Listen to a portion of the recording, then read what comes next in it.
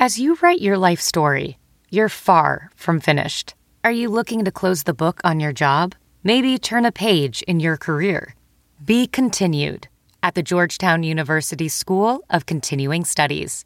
Our professional master's degrees and certificates are designed to meet you where you are and take you where you want to go. At Georgetown SCS, the learning never stops, and neither do you. Write your next chapter. Be continued at scs.georgetown.edu/podcast. Schools hit hard by the pandemic It's been terrible. are getting a cash infusion to help students catch up on what they missed. I'm not a reading specialist. I'm not a teacher. So I did the best that I could. But a Fox 6 investigation finds one school administrator turning learning loss into a financial gain for his family. Do you think this is a conflict of interest? No, I don't think it's a conflict of interest. This week on Open Record, how a federal windfall quietly found its way to the superintendent's wife. What were they trying to hide?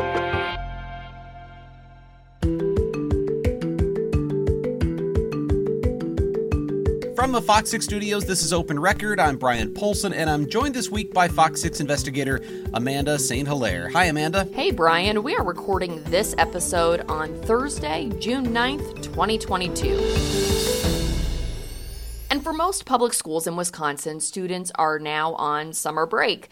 But the controversy in one small suburban school district is just heating up. So for regular listeners to Open Record, what we're going to talk about today might sound familiar because this does have some parallels to the controversy we've been covering in Wauwatosa School District. And if you want to listen to that, the episode is called Runaway Relationship.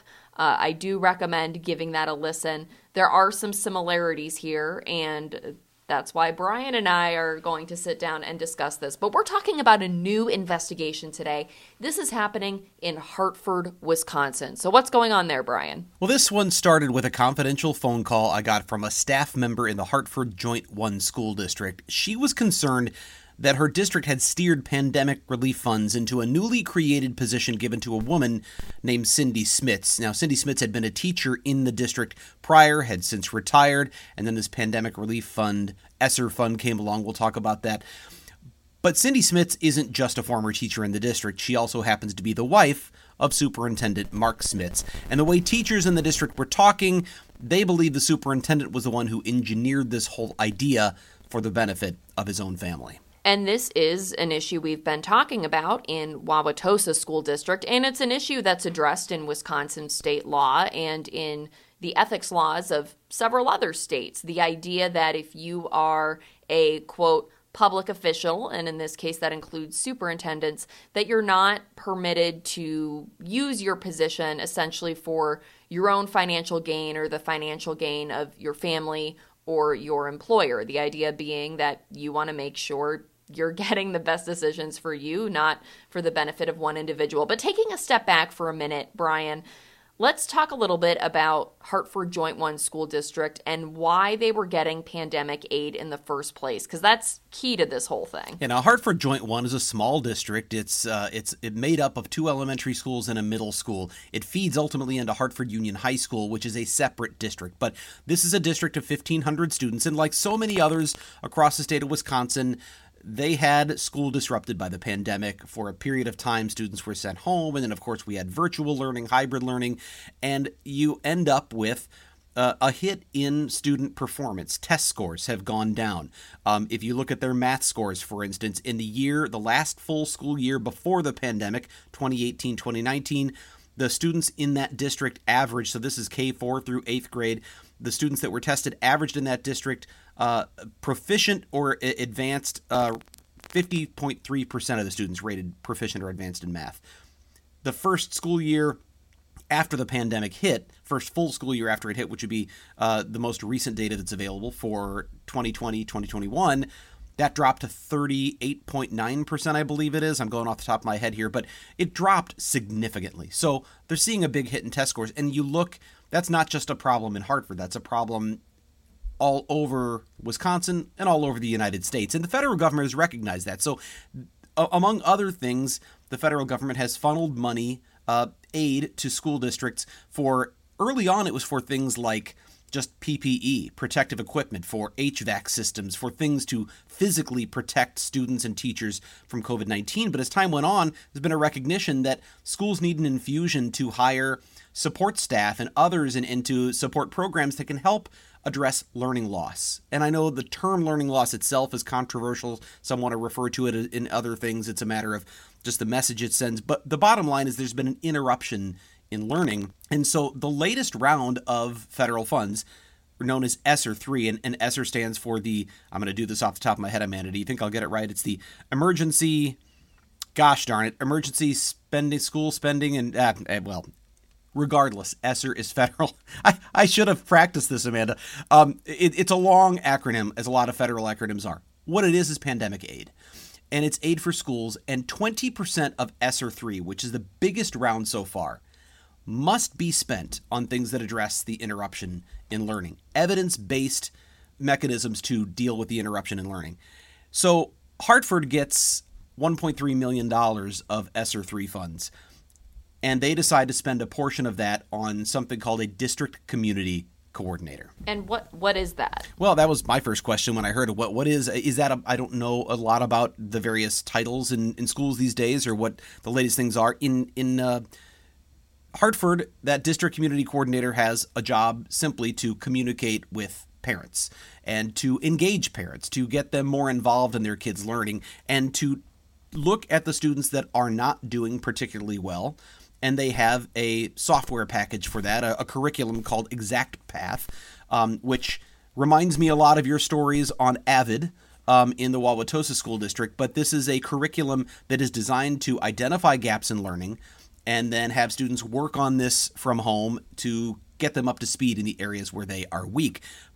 But the idea of this district community coordinator is to have someone who can evaluate the data, find out where there are students who have weaknesses, contact those parents and really get them engaged and get them to understand why it's important that their kids spend a bunch of time at home working on ExactPath and get themselves up to speed. If you can get them to fill in those learning gaps, in theory, you can bring up student test scores and, the district will overall perform better.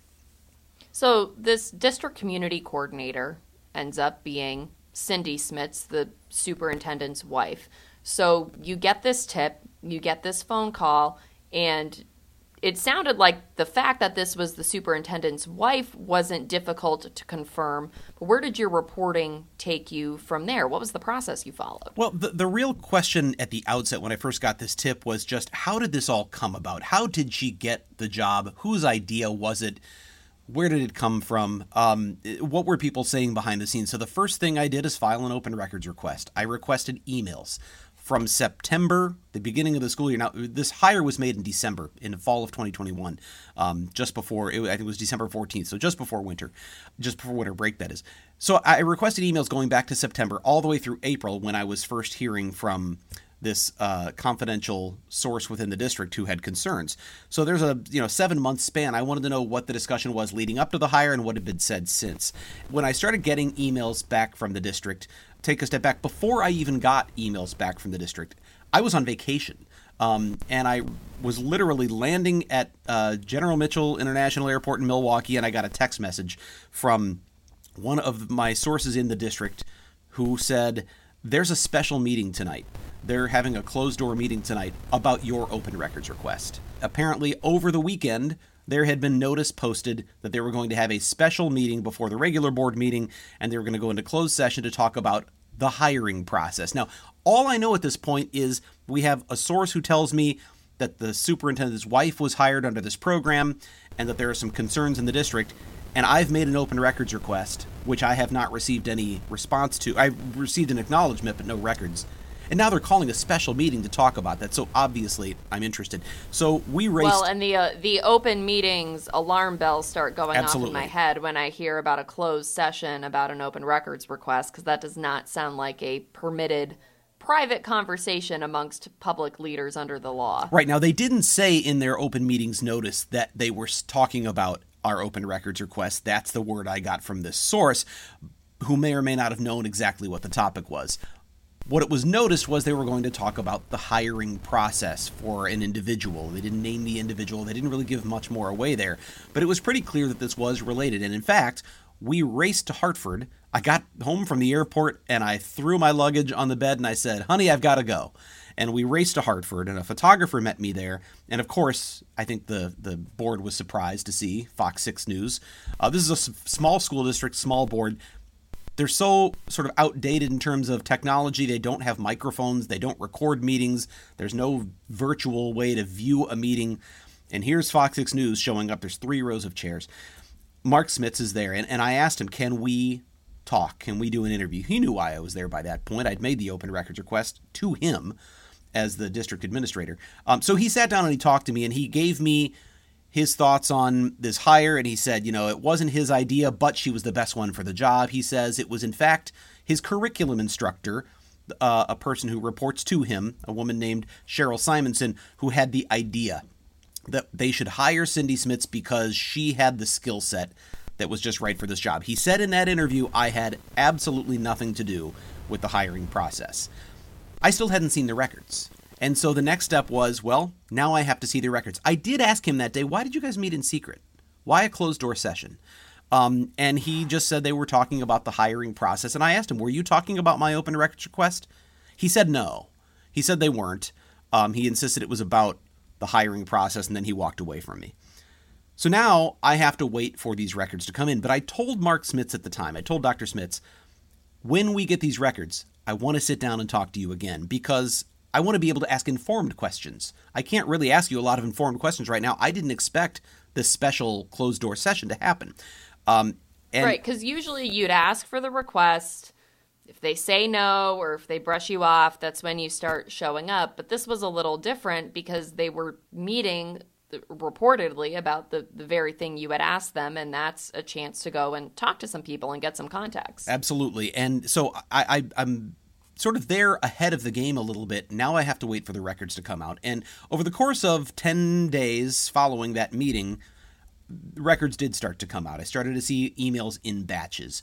And what stood out from those emails is Cheryl Simonson, the curriculum director, who I did speak to briefly on the phone. She acknowledged that she said it was her idea. Now, I'm told by sources behind the scenes that she's told staff members in the district it wasn't her idea. She had nothing to do with it. But on the record with me, she said it was her idea. There are certainly some who believe she's saying what the boss tells her to say. I can't verify or, I can't confirm or deny if that's the case.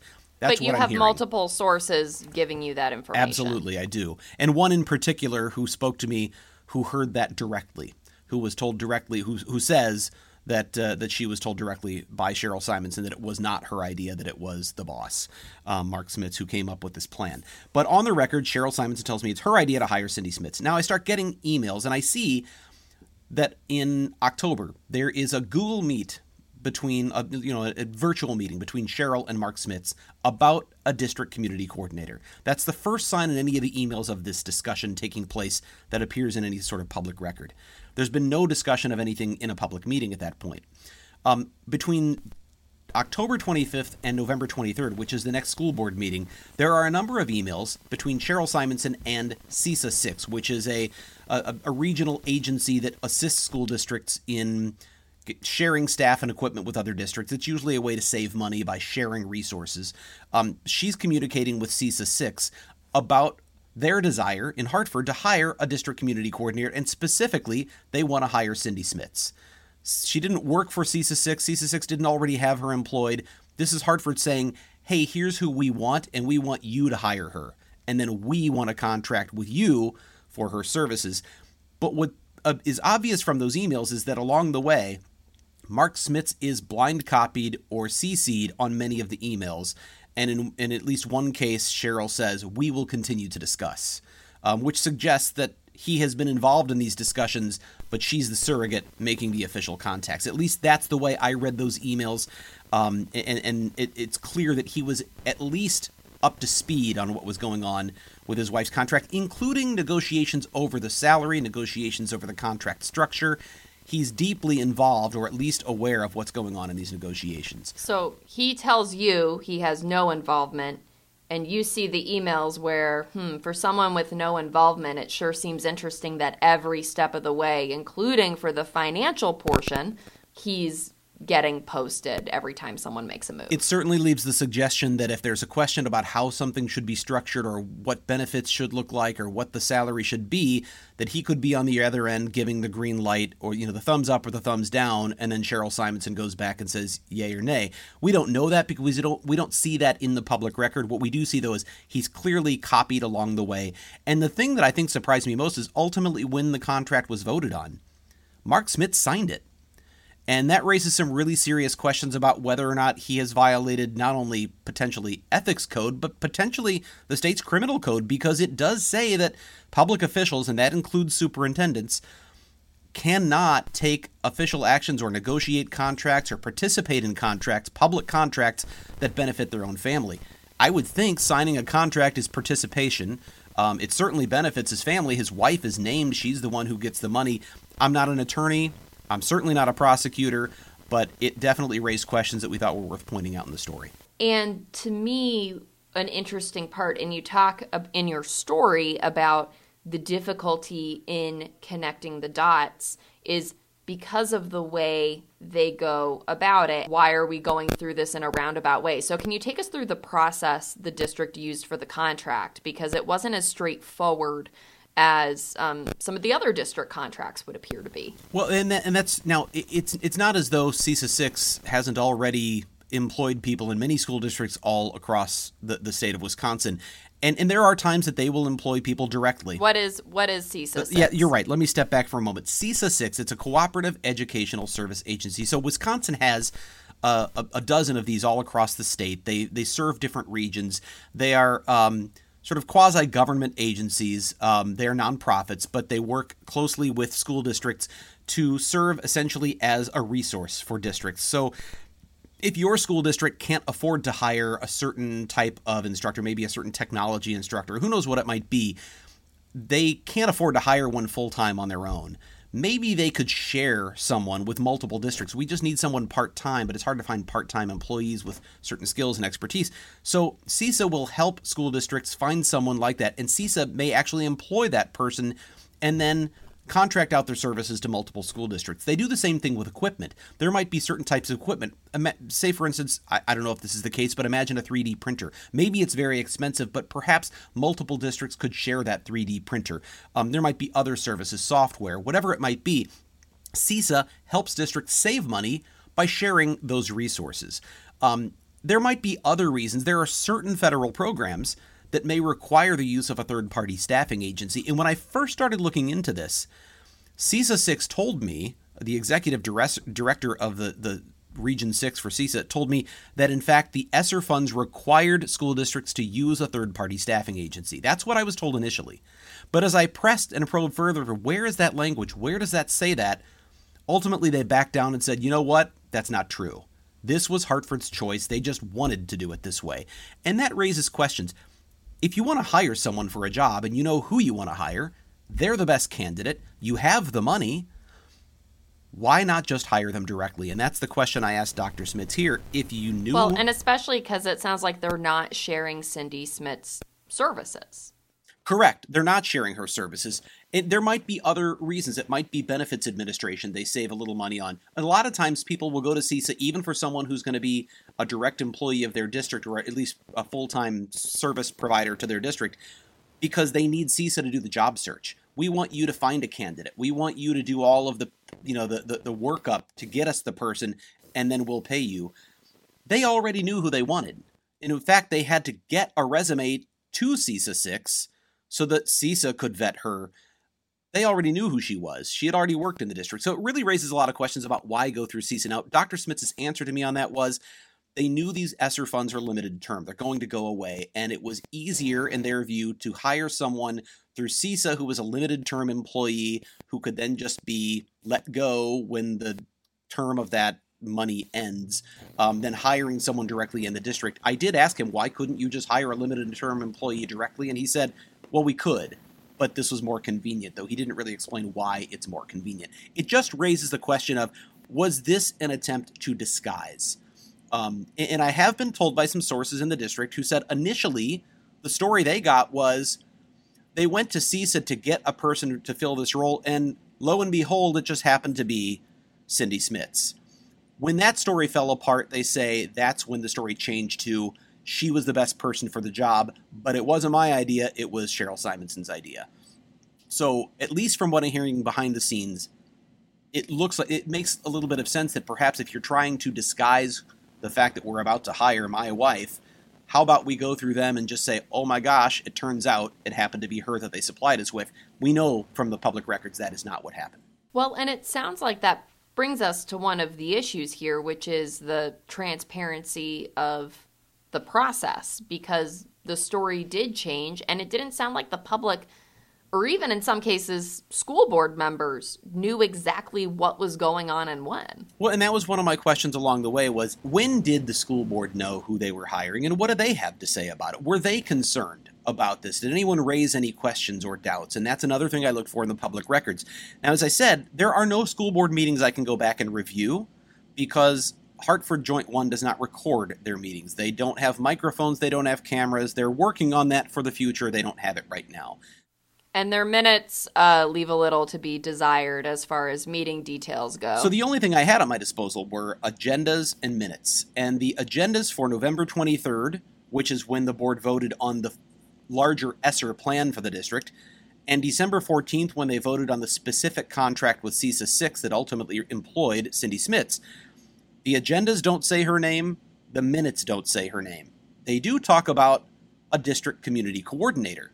And so through open records, I had to ask for the board packet. What did the board have in their possession at the time they made this vote? And ultimately what I got was a packet that showed a complete profile of a district community coordinator position using ESSER funds that described their desired candidate as a veteran educator. It didn't say Cindy Smits. It said we want to hire a veteran educator. The board voted to approve a contract with CISA 6 without knowing, according to the records anyway, that they were hiring Cindy Smits. Now, I asked board members individually, did you know? And if so, how? And the board president, Greg Erickson, said he knew it was Cindy Smits because he'd had conversations with the superintendent. And I asked the superintendent the same question. How did board members know? You say they knew. It's not in the records, so how did they know? And he said they knew through conversations. Public conversations or private conversations? Well, that's the question here, and this is where I have another concern about open meetings issues here, because in my first interview with Dr. Smits, I said, did the board know they were hiring your wife when they voted? He said, yes. And I said, how? And he said, we discussed it over the course of several meetings. I asked, when? What meeting? It doesn't show up on the agenda. He said, well, I can't go back and tell you exactly when, but before, and this is what he said in the interview, before the meetings, I talked to the board members about what's on the agenda. Red flag. If he's going and regularly meeting with board members before a meeting to talk about what's in the meeting, and he's doing it consistently with all of the board members, well, that's a violation of the open meetings law. That's a walking quorum. You cannot talk about board business individually one-on-one with board members behind the scenes for the purpose of making a decision later in the public meeting. And if the information that was provided in those conversations was something that's not in the agenda or in the public record otherwise, hey, by the way, when you vote, it's going to be my wife, wink, wink, nod, nod, that would certainly be illegal. So I pressed him on that. What do you say? What do you mean when you talk to board members? And he never got very specific, but he said, we unpack the agenda. And I got the sense the one person he regularly quote-unquote unpacks the agenda with is board president Greg Erickson. And I don't know exactly what unpack the agenda means other than to say we have an agenda and we meet beforehand to talk about it. And it seems clear that he has done that with Greg Erickson. Greg Erickson acknowledges, yes, we had conversations. The other board members I didn't get a response from except one. Erin Wilk, who's newer to the board. Erin did respond. She did not agree to an on-camera interview. She was very hesitant to talk on the record. It's a small district. She's newer to the board, but she did respond to written questions. And I asked her pointedly, did you know who you were hiring when you cast that vote? And she said, I was not aware.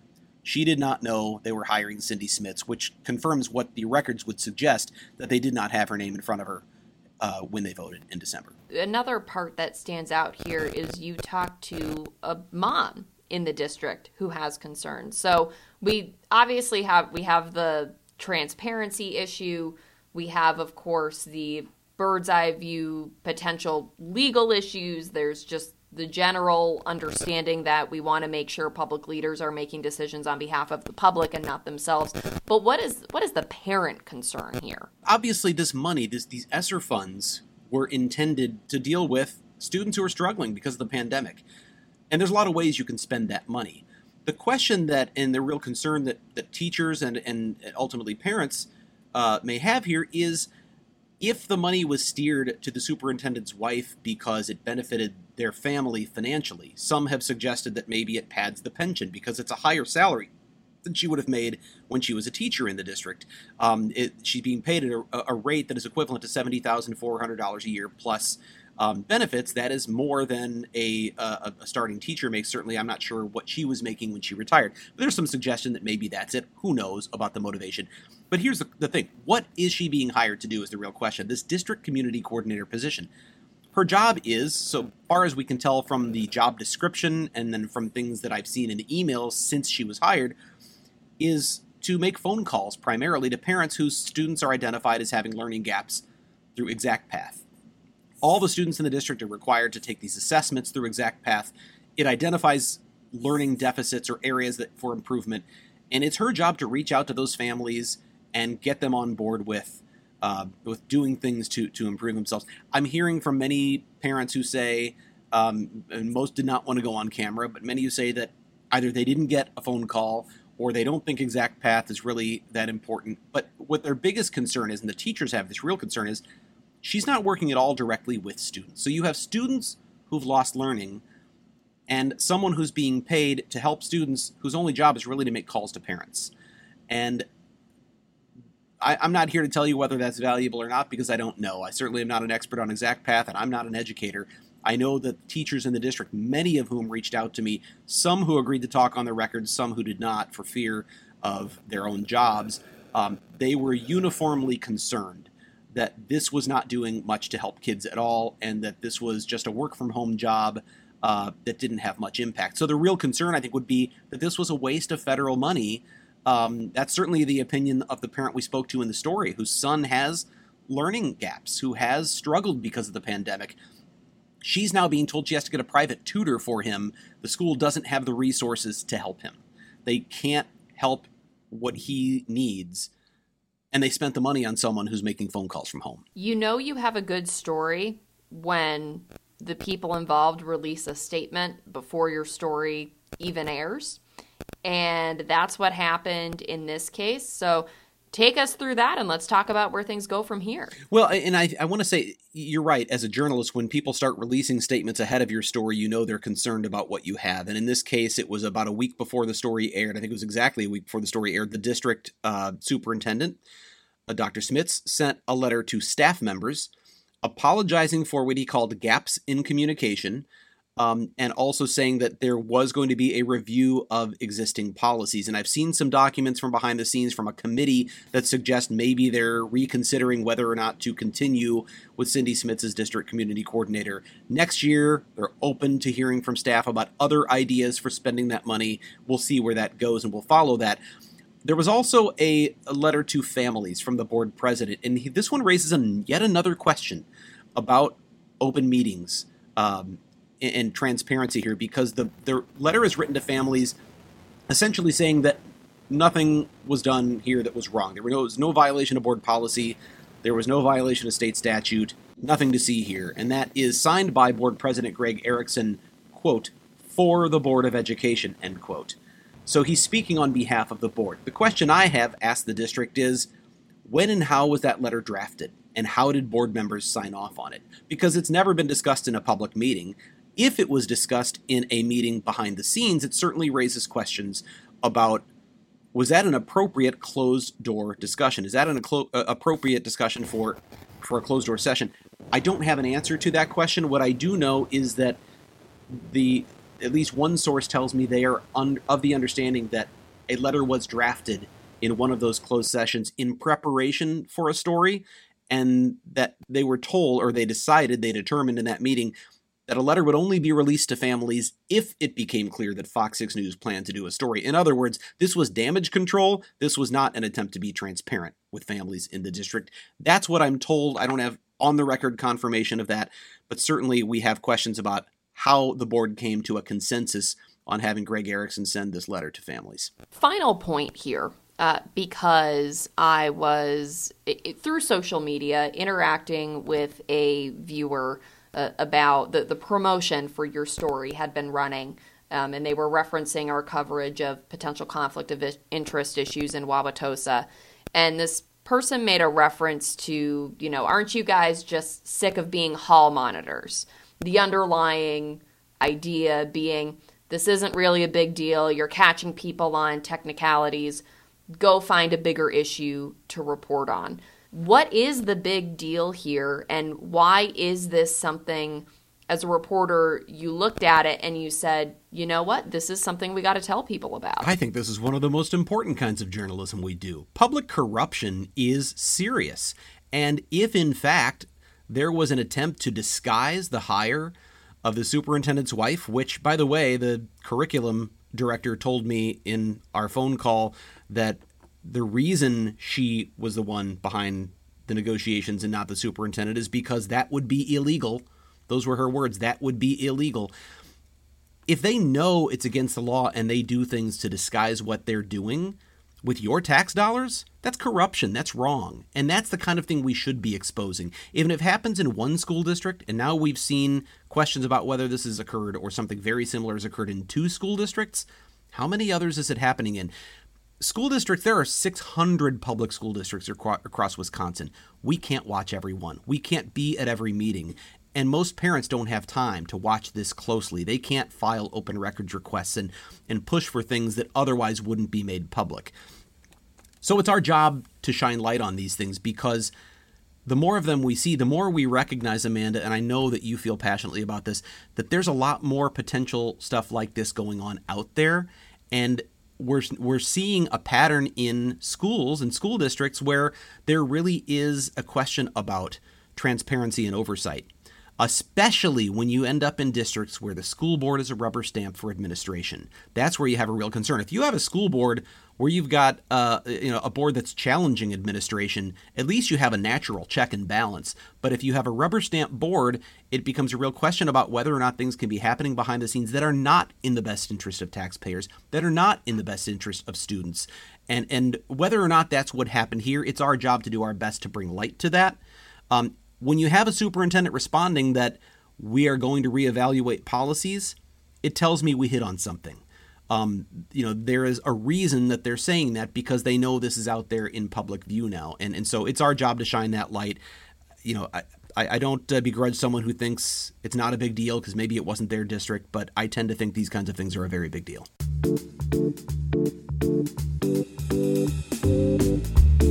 And that's as good a time as any for us to go off the record.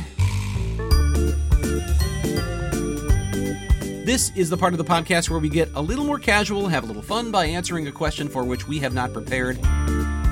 Sarah Smith is unavailable to join us this week, but she was prepared anyway. Sarah has placed this week's off-the-record question in a sealed envelope, and Amanda has it in her hand, and you're going to open it now. I laughed so hard when I walked into my office, saw the envelope, and saw that it was sealed.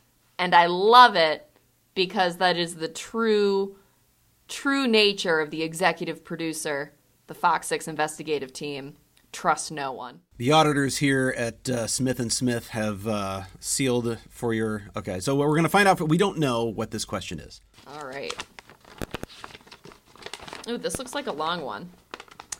A recent report says the average person spends $314 a month on impulse purchases. What was your last impulse purchase? Oh, gosh. She has a note here. It could be clothing, food, shoes, tech, books, coffee, spa. These days, it feels like filling up my gas tank is an impulse purchase. Hey, do you want to drive somewhere to go, check out whatever? Well, we're going to have to fill up the tank, and that was $70. But I don't think that probably qualifies. Gas is a necessity, right? Correct. I want to say, I mean, coffee. I don't think that that's not. I don't know. Is that big enough? Yeah, I think I don't buy a lot. I don't buy a lot of coffee out. I drink coffee at home a lot. I'll get Starbucks on occasion, but I'm not a fancy Starbucks drinker, so I don't really like. It doesn't do a lot for me because I'm not getting the fancy frappuccinos with all the other things. I'm just getting, I'm the most boring Starbucks person ever because I get a black coffee with no cream or sugar, and they look at me like, "Why are you here?" So I won't count that. I don't know. Does something jump out to you? Because I might have to think about this for a minute. Me, it's been an ongoing impulse purchase for the last 4 months because since stepping into a new role here at Fox 6, I've been taking on some managerial responsibilities, and I've been working crazy hours. And so I went from, and I really just I like me a fancy iced coffee. And I went from getting maybe one every other week to daily before work. I actually didn't get one on the way in because I was running late to record this podcast, and I'll probably need to go out and get one because the mentality of I deserve a little treat has just bled in to my day-to-day work. So this is bad, I have been buying my coffee every work day for the past 4 months, and I am seeing the effect on my bill, and I can't stop. So I already know the next gift that your husband should be looking for, which is a Keurig for the office, right in your own, just stashed with coffee. So here's the thing, because like I said, I like me a fancy iced latte or coffee. Right, and so we have a coffee machine at home where I could make this, but it is a process. And right now I wake up at 5 a.m. I'm getting 2 small people out of the house. Sometimes I like to shower. Sometimes. I just don't have the time to make it in the morning. So it's I'll go through the drive-through, or I'll stop here, or I'll stop there. It's so bad. It is so unnecessary. I need to stop. And I can't. So that's been my ongoing, because I'm not really a stuff kind of person. I'm not as cheap as my husband, but I'm pretty cheap. So I don't have a lot of impulse buys, and we have an agreement between the two of us where it's once we hit the $200 mark, we got to call each other before we spend that money. So I don't have big impulse purchases, but that one's gotten pretty bad. For me, I think I don't know when I've done a big impulse thing recently, but I find that I'm spending most of my money on just the house. I mean, there's groceries and that bill's going up, and that doesn't sound exciting, but I stepped through a board on our back deck recently. I went through the board. Thankfully, our deck is only a foot off the ground, but still, it's a 20 by 20 deck that the previous homeowners had built. Well, I say previous, probably 50 years ago. This was an old, so the structure was pretty bad. I stepped and I said, we have to fix this. And I went to Menards and I had a list of things I needed to buy, and I walked out spending $1,500 on lumber. Is that impulse though? You needed that to fix your deck. I'm talking something where but I guess because I decided, I think it felt like an impulse to me because it wasn't a planned expense, and because it happened, and then I went a couple of days later and suddenly just was spending the money well, I guess we're doing this now. So I'm gonna make you think about this and come back next episode with a true impulse purchase, because I don't think. All right. I'll top it. This is gonna feel more like an impulse. When I get a job like that, like a home project, I always justify for myself buying a new tool. Okay, that counts. So this time around, I thought I had everything I needed, and this time around, I needed a jigsaw. Okay. So. And that honestly, of all that one makes me feel the guiltiest, but it also makes me the happiest. So, all right. So I have a jigsaw. That is a true impulse purchase where it's this is genuinely making me happy, and also filling me with a deep sense of guilt and shame. So there you go. Counts. I'm sure I probably have other things that I'm not admitting to right now, or that I'm just not telling myself are impulse purchase. I'm sure there are plenty, but I think that'll qualify for now. I can't wait to hear Sarah's when she's back. If you have a topic you would like us to discuss on Open Record, or an issue you think we should investigate, send us an email to fox6investigators@fox.com. Again, that is fox6investigators at Vox.com. As always, thank you to all the people who make this podcast possible. Producer Pete, Dave Machuda, and Sarah Smith. Sarah, you will be answering this question on the next round. Please subscribe to Open Record if you haven't done that already. You can find it wherever you do your podcast listening. With that, I'm Amanda St. Hilaire, and for Brian Polson, we'll be back next week.